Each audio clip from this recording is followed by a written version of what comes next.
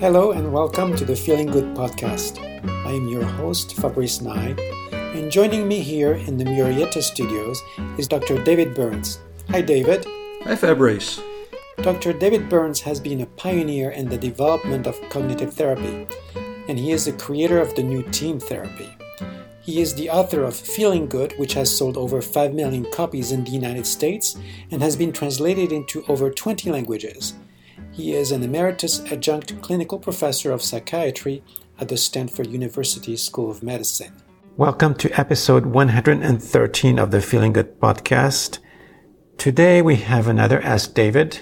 We're getting more and more questions. We're going to have longer and longer Ask Davids to field all those questions. But we appreciate your questions. We do appreciate the questions, and they also help us come up with topics for new episodes. So Please keep them coming. So we got here something from Stephen, who said, thank you and Fabrice and special guests for your wonderful podcasts. I'm wondering what advice you have for people who are interested in going into therapy. And he means by that becoming a therapist, I think. Specifically TEAM therapy. I see the Feeling Good Institute has referrals to people with PsyDs, PhDs, and LCSW degrees, among others. Obviously, there are many avenues into mental health. Any specific advice on entering the field of mental health for those with an interest in TEAM? Okay, well, I'll throw some ideas out there, and you may have some ideas to throw out there as well, Fabrice.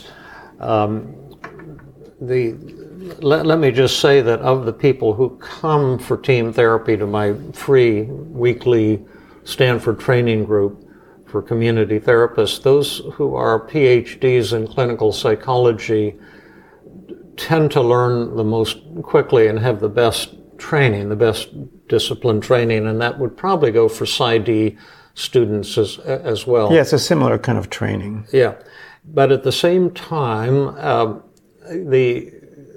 if you want to do therapy and become a TEAM therapist, any route that you have for getting licensed to do counseling will be sufficient, because you can have fancy degrees and not be very skillful as a therapist, and you can have the most humble degree and be tremendously skillful.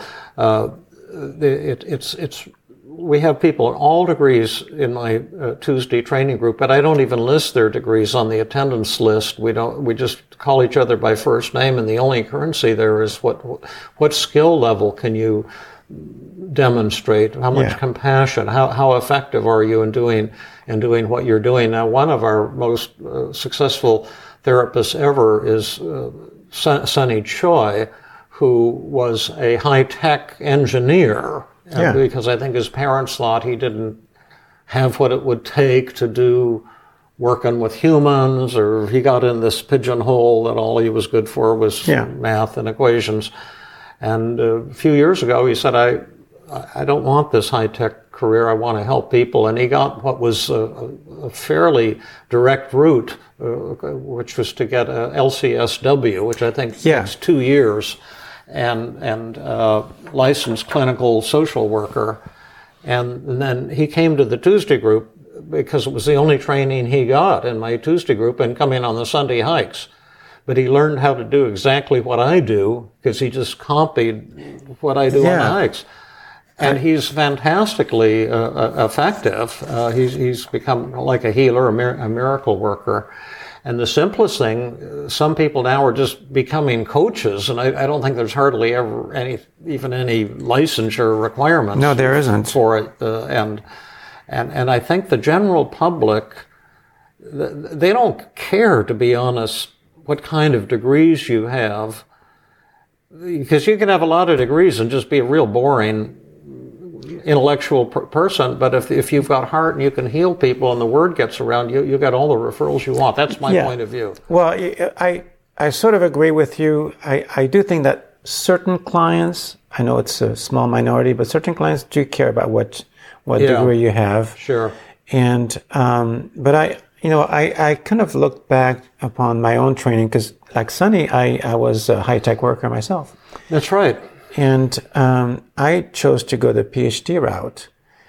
in retrospect, I realized how many years of extra study that took me that did not bring an iota of expertise to what I do now. Yeah. And so I would say if you just want to do team therapy, like if you live in California, there's this relatively newer license called Licensed Professional Counselor. Oh, yeah, there's a good one. Which you can also do in a couple of years. And that will get you working quicker than probably any other avenue. Yes. And then to learn how to become a team therapist, go to the feelinggoodinstitute.com. Yeah. And they've got all kinds of online trainings, 12-week introductory courses, and all kinds of workshops like the one I'm giving or did give, depending on when this thing comes out, with Jill, a one-day workshop on how to treat people with relationship problems. You can start learning this stuff right away. You don't have to wait till you get your degree. And one last icing on the cake. See, my counselor in high school, in college, told me to go to medical school. It was going to be so important to become a psychiatrist. Yeah. And I spent 5 years. Well, back then, it was kind of true. Yeah. Well, the idea is, I went to medical school, and the idea was all these biological factors that cause depression and anxiety, and only a doctor can understand them. And then I had to do 4 years of residency training after that, and I did 2 years of postdoctoral training after that. And tell you the truth, I never learned anything in medical school that helped me treat anybody. It was the same as you. Yeah. That it was, and I've never had any patients who were depressed that it was caused by biological factors. It was a hoax. So I spent a lot of wasted years there learning anatomy and, histology and biochemistry and all of these things that don't really have anything to do if someone has a broken marriage and they're not getting along with their spouse, or someone is feeling worthless and filled with self-criticisms. None of that stuff is going to my way of thinking at least, is going to be practically helpful. Yeah. Next one is from Sandy, who says, what exercises do you recommend breaking perfectionist tendencies with, especially if they have been going on for 19 years? How can I push that red button so I can get rid of these values? It's interesting. She sees perfectionism as a value. Yeah, that's the magic button that I talk about so often. Well, Sandy, I can tell you a couple things to do. One of them is read the chapter on perfectionism in my book, Feeling Good, the New Mood Therapy. There's a lot of exercises to do there. And also, if Fabrice and others bug me, I wrote an article for Psychology Today magazine called The Perfectionist Script for Self-Defeat. Oh, really? And it was the most popular article in the history of Psychology Today magazine. And I don't think you can get it anymore. It came out in 1980, around the time I wrote it, somewhat tongue-in-cheek, to be honest, to promote my book, Feeling Good, and it became a cover feature and very, very popular. And Zane in the Tuesday group, I found an old copy of it, and he digitized it, and I think just scanned it or something, and he said he'd send me a copy of it. I could publish it on my website, The Perfectionist Script for Self-Defeat, so people could read that article. Oh, that'd be great, because I looked on Psychology Today, and their back issues online only go back to 2003, so back 15 years. Yeah. But I have some copies in the garage. I think I even have one copy of the original magazine, and it was so cool. They had a dartboard on the cover, with a dart right in the middle of it, and it's bleeding. Yeah, they have some good graphics. Still to this day, their graphics are just fantastic. Yes. Oh, one last thing. The idea, Sandy, again, your question is of a general type, and you might want to write back with a moment that you were upset with your perfectionistic tendencies, and do a daily mood log. What was going on? What were your emotions? What were your negative thoughts? And then Fabrice and I could revisit this in a future podcast. And one thing among others is we'd have to look at the motivational piece, because there's tremendous benefits in being perfectionistic, as well as a price to pay. I used to be, and still am at times, but not nearly so much, but I used to be very perfectionistic, and it drove me to pretty great achievement. But there was also a dark side to the thing. So as long as the achievement is primary, you might still want to keep it. But so I want to add to this. This is true for any questions on specific problems that people send us. We want to know a situation where this manifests. Right. We probably would have been able to go into more details. A lot more detail. With Sandy about this if she had given us a particular situation. Yeah, and if she writes back to us with a situation, we could have a whole podcast easily on all the ways to overcome perfectionism. Yeah. But we can only help people for one brief moment of your life. We can't help people in a general way, and that's why we need you to do a daily mood log and send it to me if it's a mood problem like depression or anxiety, or a relationship journal if it's a relationship problem. Like if you want help with a conflict in relationships, write down a specific moment that you had a conflict with someone. What did they say? Yeah. And what did you say next? And that's all I need, those two things, and then we can have a fabulous broadcast on that relationship issue. Next question is from Rin. Rin, how do you spell it? R-I-N. Rin, okay. I have a question about the Burns depression checklist that I'd love to have answered on your podcast. As a layperson with quite some experience in depression, never thought I would mention that as a kind of qualification, I couldn't help but wonder why for sleeping, which is the item 19, and appetite, item 20, both not enough and decrease and too much and increase can indicate that you're depressed. But for interest in work and sex, items 16 and 20, only the loss of interest seems to count as a symptom. I'd love to hear more about that. I don't question the validity of the checklist, and I guess even if somebody exposes some sexaholism or workaholism as a symptom of their depression, they will score high enough on the other items. Well, first of all, Ren, let me say that I totally love your question.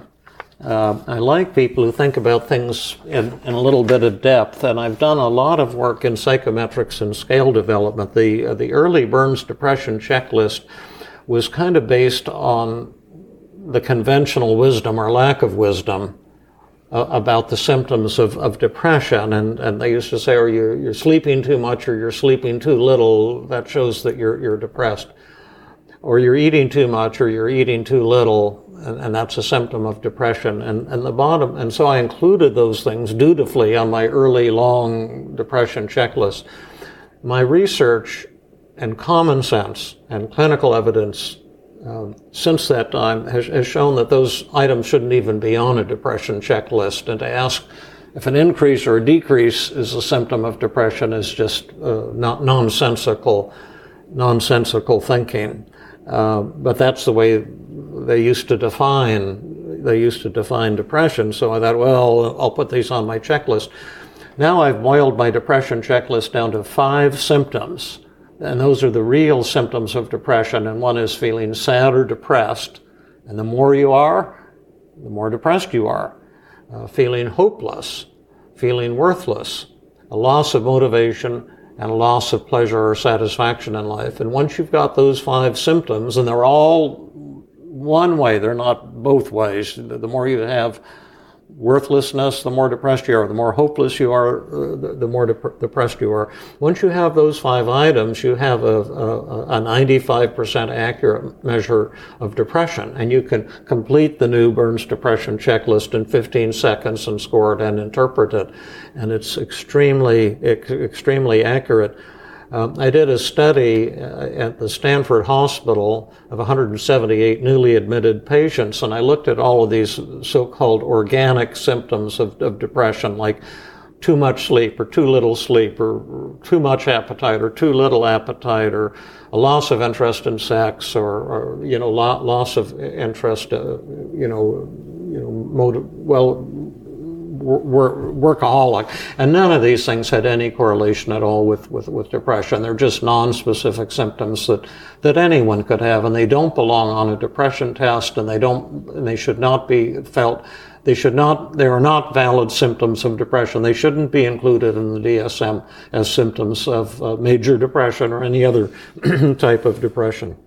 Well, let me be a little bit technical on this, and that's my perfectionist side. Good. And your high-tech side. That perhaps, yeah. So I'm looking at the DSM criteria right now for a major depressive disorder, which is what depression is called on the DSM. Yeah. And before listing what they are, after all, depression is just a definition. If I say it is X, then it is X. That's right. And if you say it is Y, we're just not speaking the same language. That's right. So it's not a thing. It's just a way of categorizing certain feelings. So the DSM originally was invented so that clinicians could have the same language. For research, especially. Yeah, especially for research. So when I say X, and you can go look in the dictionary and you look at X, oh, that's what you mean. Okay, so I get it. Yeah. So now we sort of have integrated the definitions in the DSM. And so for major depressive disorder, it happens to say that on criteria number 4, insomnia or hypersomnia nearly every day. Yeah. Okay, so it says so. That must be a criteria for depression. Especially if you think the DSM is a non-psychotic manuscript.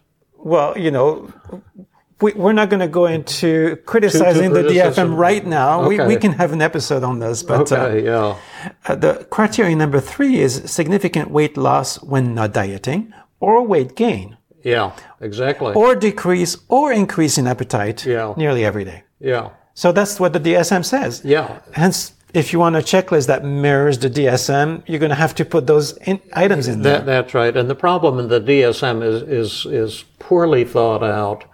It's bizarre. It's Alice in Wonderland. Thank you. A little bit. We should probably do an episode on Sure, this. let's do an episode on DSM it's the Diagnostic and Statistical Manual of Mental Disorders. So the title of our podcast is Do Mental Disorders Exist? Thomas Sawes made his reputation on that theme, and we can certainly reawaken some controversy around that theme. We can, yeah. Well, we wouldn't be the first ones, for sure. And, criteria number 2, which is what Rin was referring to, is markedly diminished interest or pleasure in all or almost all activities, which could include work and sex. Yeah. But there's no increase in this particular criteria. Yeah. A decreased ability to enjoy pleasurable activities. Yeah. That's one of the 5 on the Burns depression checklist, the new reduced thing. And that is a valid symptom of depression. And that's what we refer to as anhedonia. Yeah. I cannot find any pleasure. It's always good to use a big word when a small word will suffice, because if you use a big word, it makes it seem like you know something when you don't. I guess anhedonia is shorter than loss of pleasure in life. Well, that's true. Only one word instead of 5. True. That's true. Here's the next one from Kevin. Kevin says, simple question. I am a therapist. How do I get over my desire to help? That's an easy one. Well, yes. Fabrice will now reveal become an insurance salesman. One of the core aspects of team therapy is helping therapists not help patients. Rushing in to try to help patients is the cause of virtually almost all, say 95% of therapeutic failure. And instead, we look at all the reasons not to change and become the voice of the patient's resistance and do what we call sitting with open hands, rather than trying to sell the patient on change. Trying to help the patient, try to save the patient, trying to rescue the patient causes the patient to resist. Now, the question is how to get over it. It's a profound philosophical decision that you have to make. The first few years of my practice, I was going to save everybody, whether they want to be saved or not. I was going to rescue everyone. I was going to help everyone. I was into this helping addiction, and my ego was based on that. And I wouldn't have wanted to let go of it. I was going to help everyone, whether they wanted help or not. And then at a certain point, I got over that, and that led to team therapy, which is so much more powerful. But one thing we do, and that my wife Melanie has said to do, a lot of therapists can't learn team therapy, and my wife thinks it's because they don't want to, rather than they don't have the intellectual capacity to.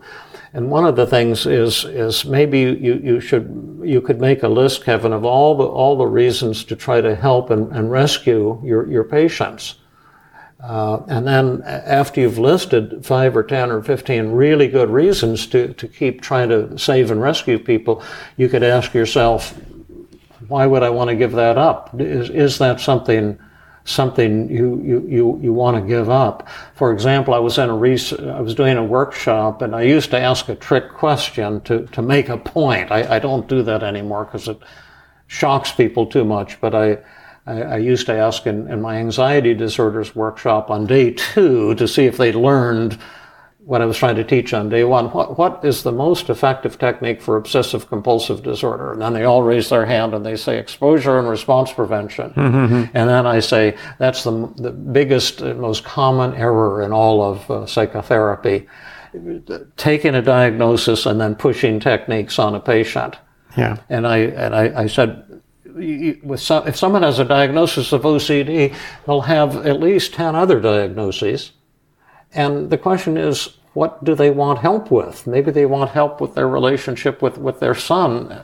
But if you start pushing, it's your job to save them from OCD, that causes therapeutic failure. But I remember once a therapist rushed out of the workshop, demanded a refund, and refused any further dialogue. She was so offended by this because she was specializing in exposure and response prevention for OCD. But it's really a decision that you have to make. And see, I used to feel, boy, if you've got problem X, it's my job to save you. And it's been such a relief not to have given that up. Well, one thing I may add to this is that, and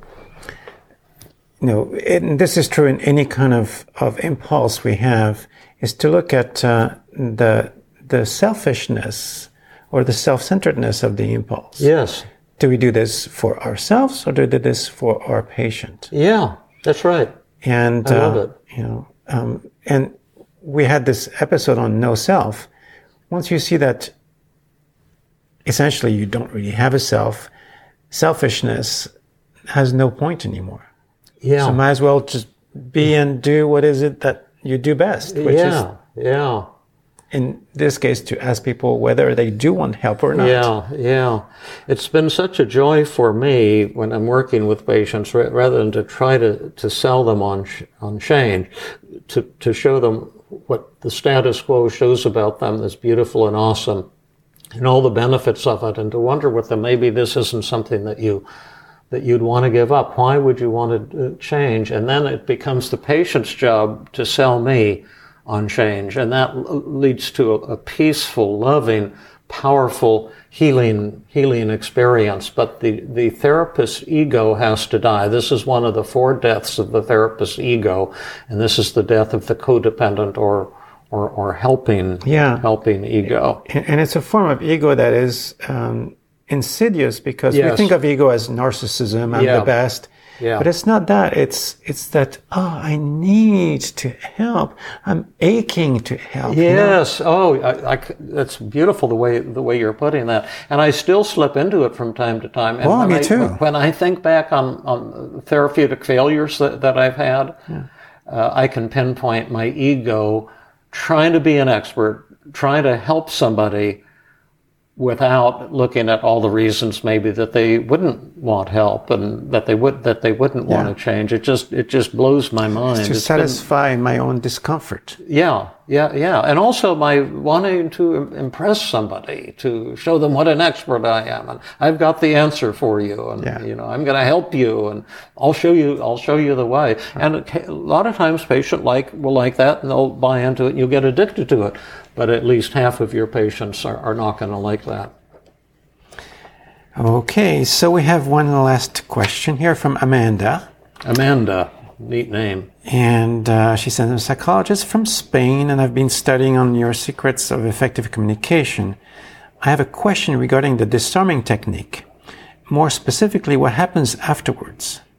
In the example you gave in one of your podcasts, a person who is feeling disheartened with regards to therapy and mentions that he or she feels she hasn't made any progress, was wondering what you might answer if, after using the secrets of effective communication successfully and getting closer, the patient asks, "So, doctor, you really think I've made no progress?"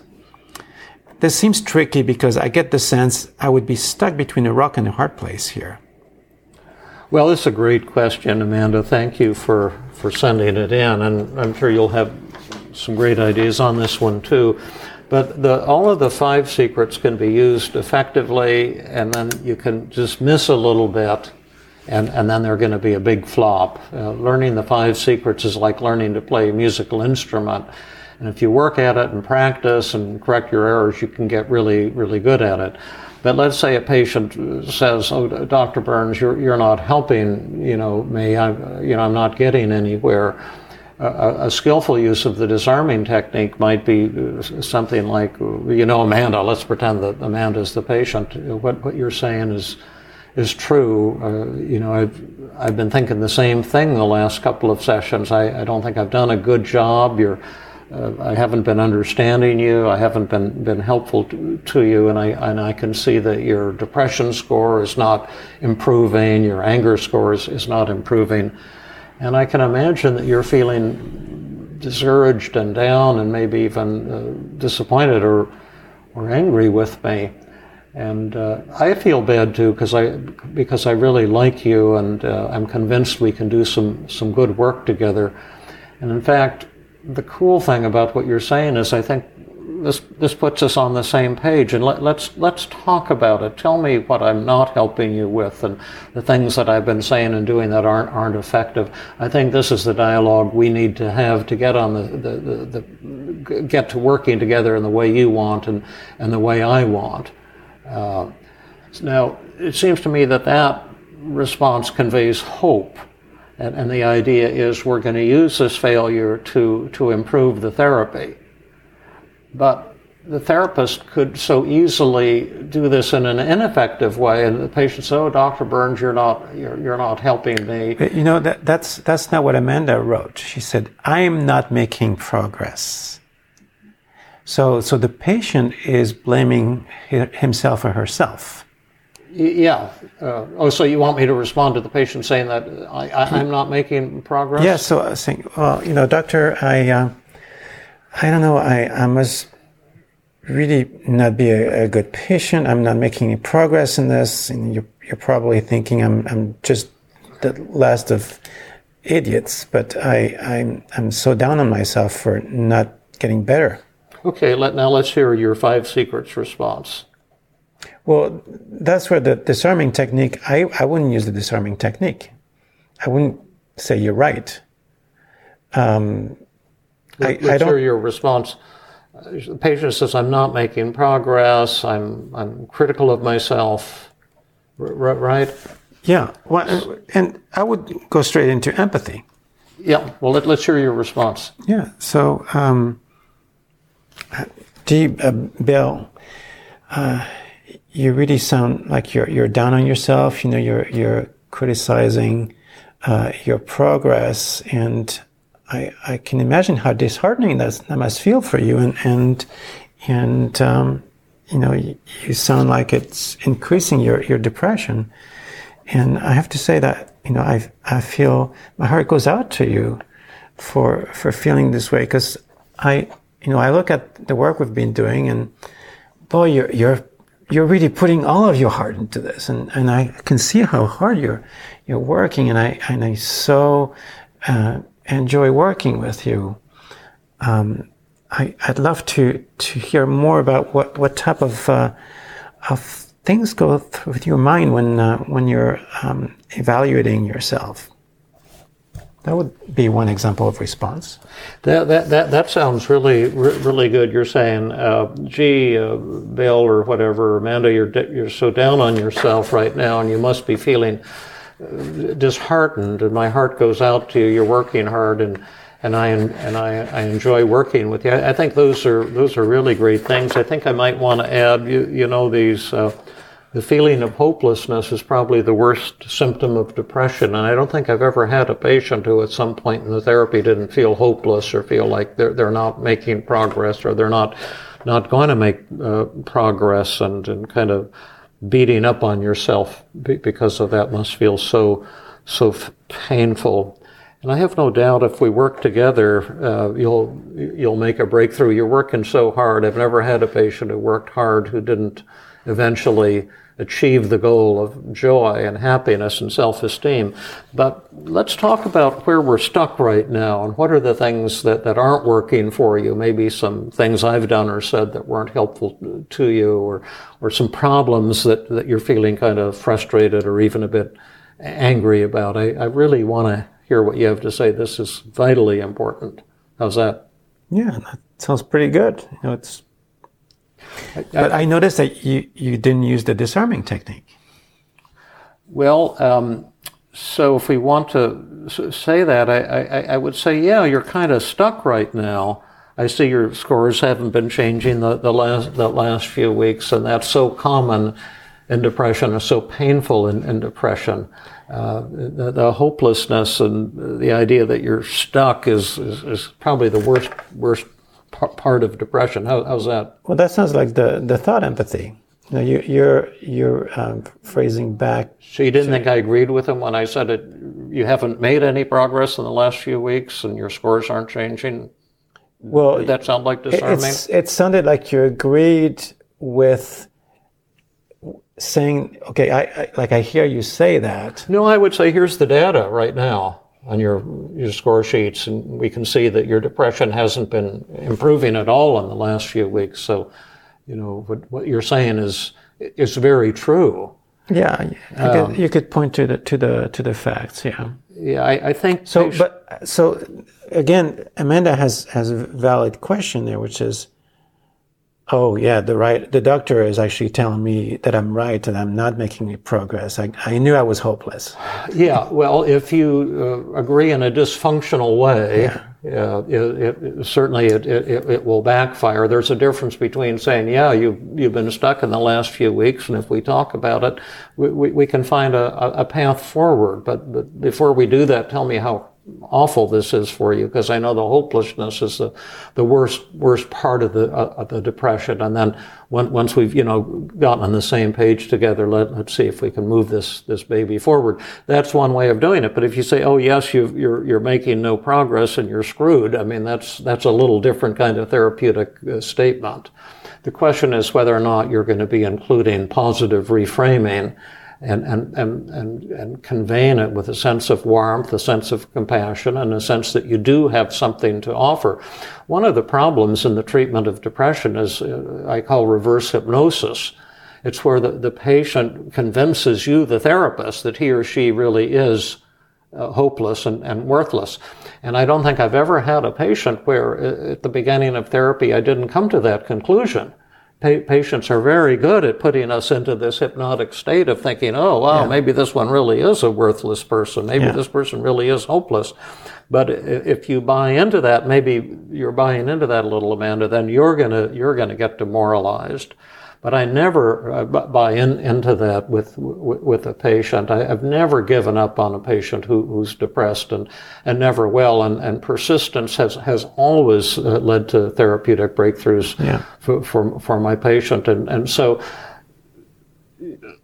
I try to disarm the patient, acknowledge the nightmare that the patient is in, and yet at the same time provide compassion and hope. Yeah. Does that answer it? Or? Yeah, I think so. I think that the comment on the hypnosis that we're under, the reverse hypnosis, is something to keep mindful of, throughout the work with a patient, is to say, am I buying into what they're telling me? And is that impairing my ability to and it's a powerful phenomenon. I don't think it's not talked about very much, but it happens in the treatment of depression. The patient hypnotizes you into believing they're really a hopeless, worthless person, and they're so good at it. And then when they recover, a few weeks later, you say, how could I have been believing that baloney? But they're really, really good at it, and it's not intentional either. We had a woman came to my clinic in Philadelphia that I might have mentioned to you. She said, I think I might really be a hopeless case. I've been depressed in London I've had 50 years of failed therapy. I've taken every known antidepressant. I've had 200 electroconvulsive therapies and 2 lobotomies. Oh my God. And I referred her to a colleague of mine. Oh my gosh, this is going to be too difficult. Yeah. And then I talked to Tony Bates, was his name. He was this charismatic Irish psychologist, really a nice guy. Yeah. And so I thought, well, this is a good case for Tony. And then I talked to him about 5 days later. I said, oh gosh, how are you doing with that woman from London? And he says, oh, fine. I said, she must be really difficult. And he says, what do you mean? I says, well, gosh, all the failed therapy and everything, how is she doing? He says, oh, she's recovered. I said, what are you talking about? He said, I just did the regular CBT thing. She's never had it. Worked like a shark. But it was so interesting. He didn't let himself be hypnotized by her. Yeah, well, he hadn't taken the history either. Oh, okay. I did the history, and then he just was going to do some treatment. But yeah, you get it with anxiety. The anxious patient hypnotizes you into believing they're too fragile for exposure. They shouldn't have to confront their fear. And if you buy into that, therapy's pretty doomed. Mm-hmm. And the patient with a relationship problem does the third form of reverse hypnosis, which is, I'm a victim, and my spouse is the perpetrator of all this bad stuff, and I'm good and he or she is bad. Mm-hmm. And if you buy into that, then the relationship therapy is pretty doomed. Is there a reverse hypnosis for a habit or addiction, Fabrice? Well, it kind of probably goes about the same way, Doctor, well, I can't really stop, I'm just not focused enough. I can't concentrate on the task at hand. Unless I have something to eat, or unless I have something to eat, exactly. Or I shoot myself. Yeah. All right. Okay. Well, that concludes our episode. Thank you, David. Well, thank you, Steve and Sandy, Ren, Kevin, and Amanda, for those provocative, I would say, and exciting questions. Yeah. Got a little controversy going there. Yeah, we did. Keep them going. This has been another episode of the Feeling Good podcast. For more information, visit Dr. Burns' website at feelinggood.com, where you will find the show notes for this podcast under the blog page, and where you can leave your comments and questions. The website has an abundance of resources for therapists as well as non-therapists, including books, workshops, a list of online training groups around the world, and much more. Theme music is Gypsy Jazz in Paris, 1935, composed and performed by Brett Van Donsel. I am your host, Fabrice Nye, and I invite you to join us next time for another episode of the Feeling Good podcast.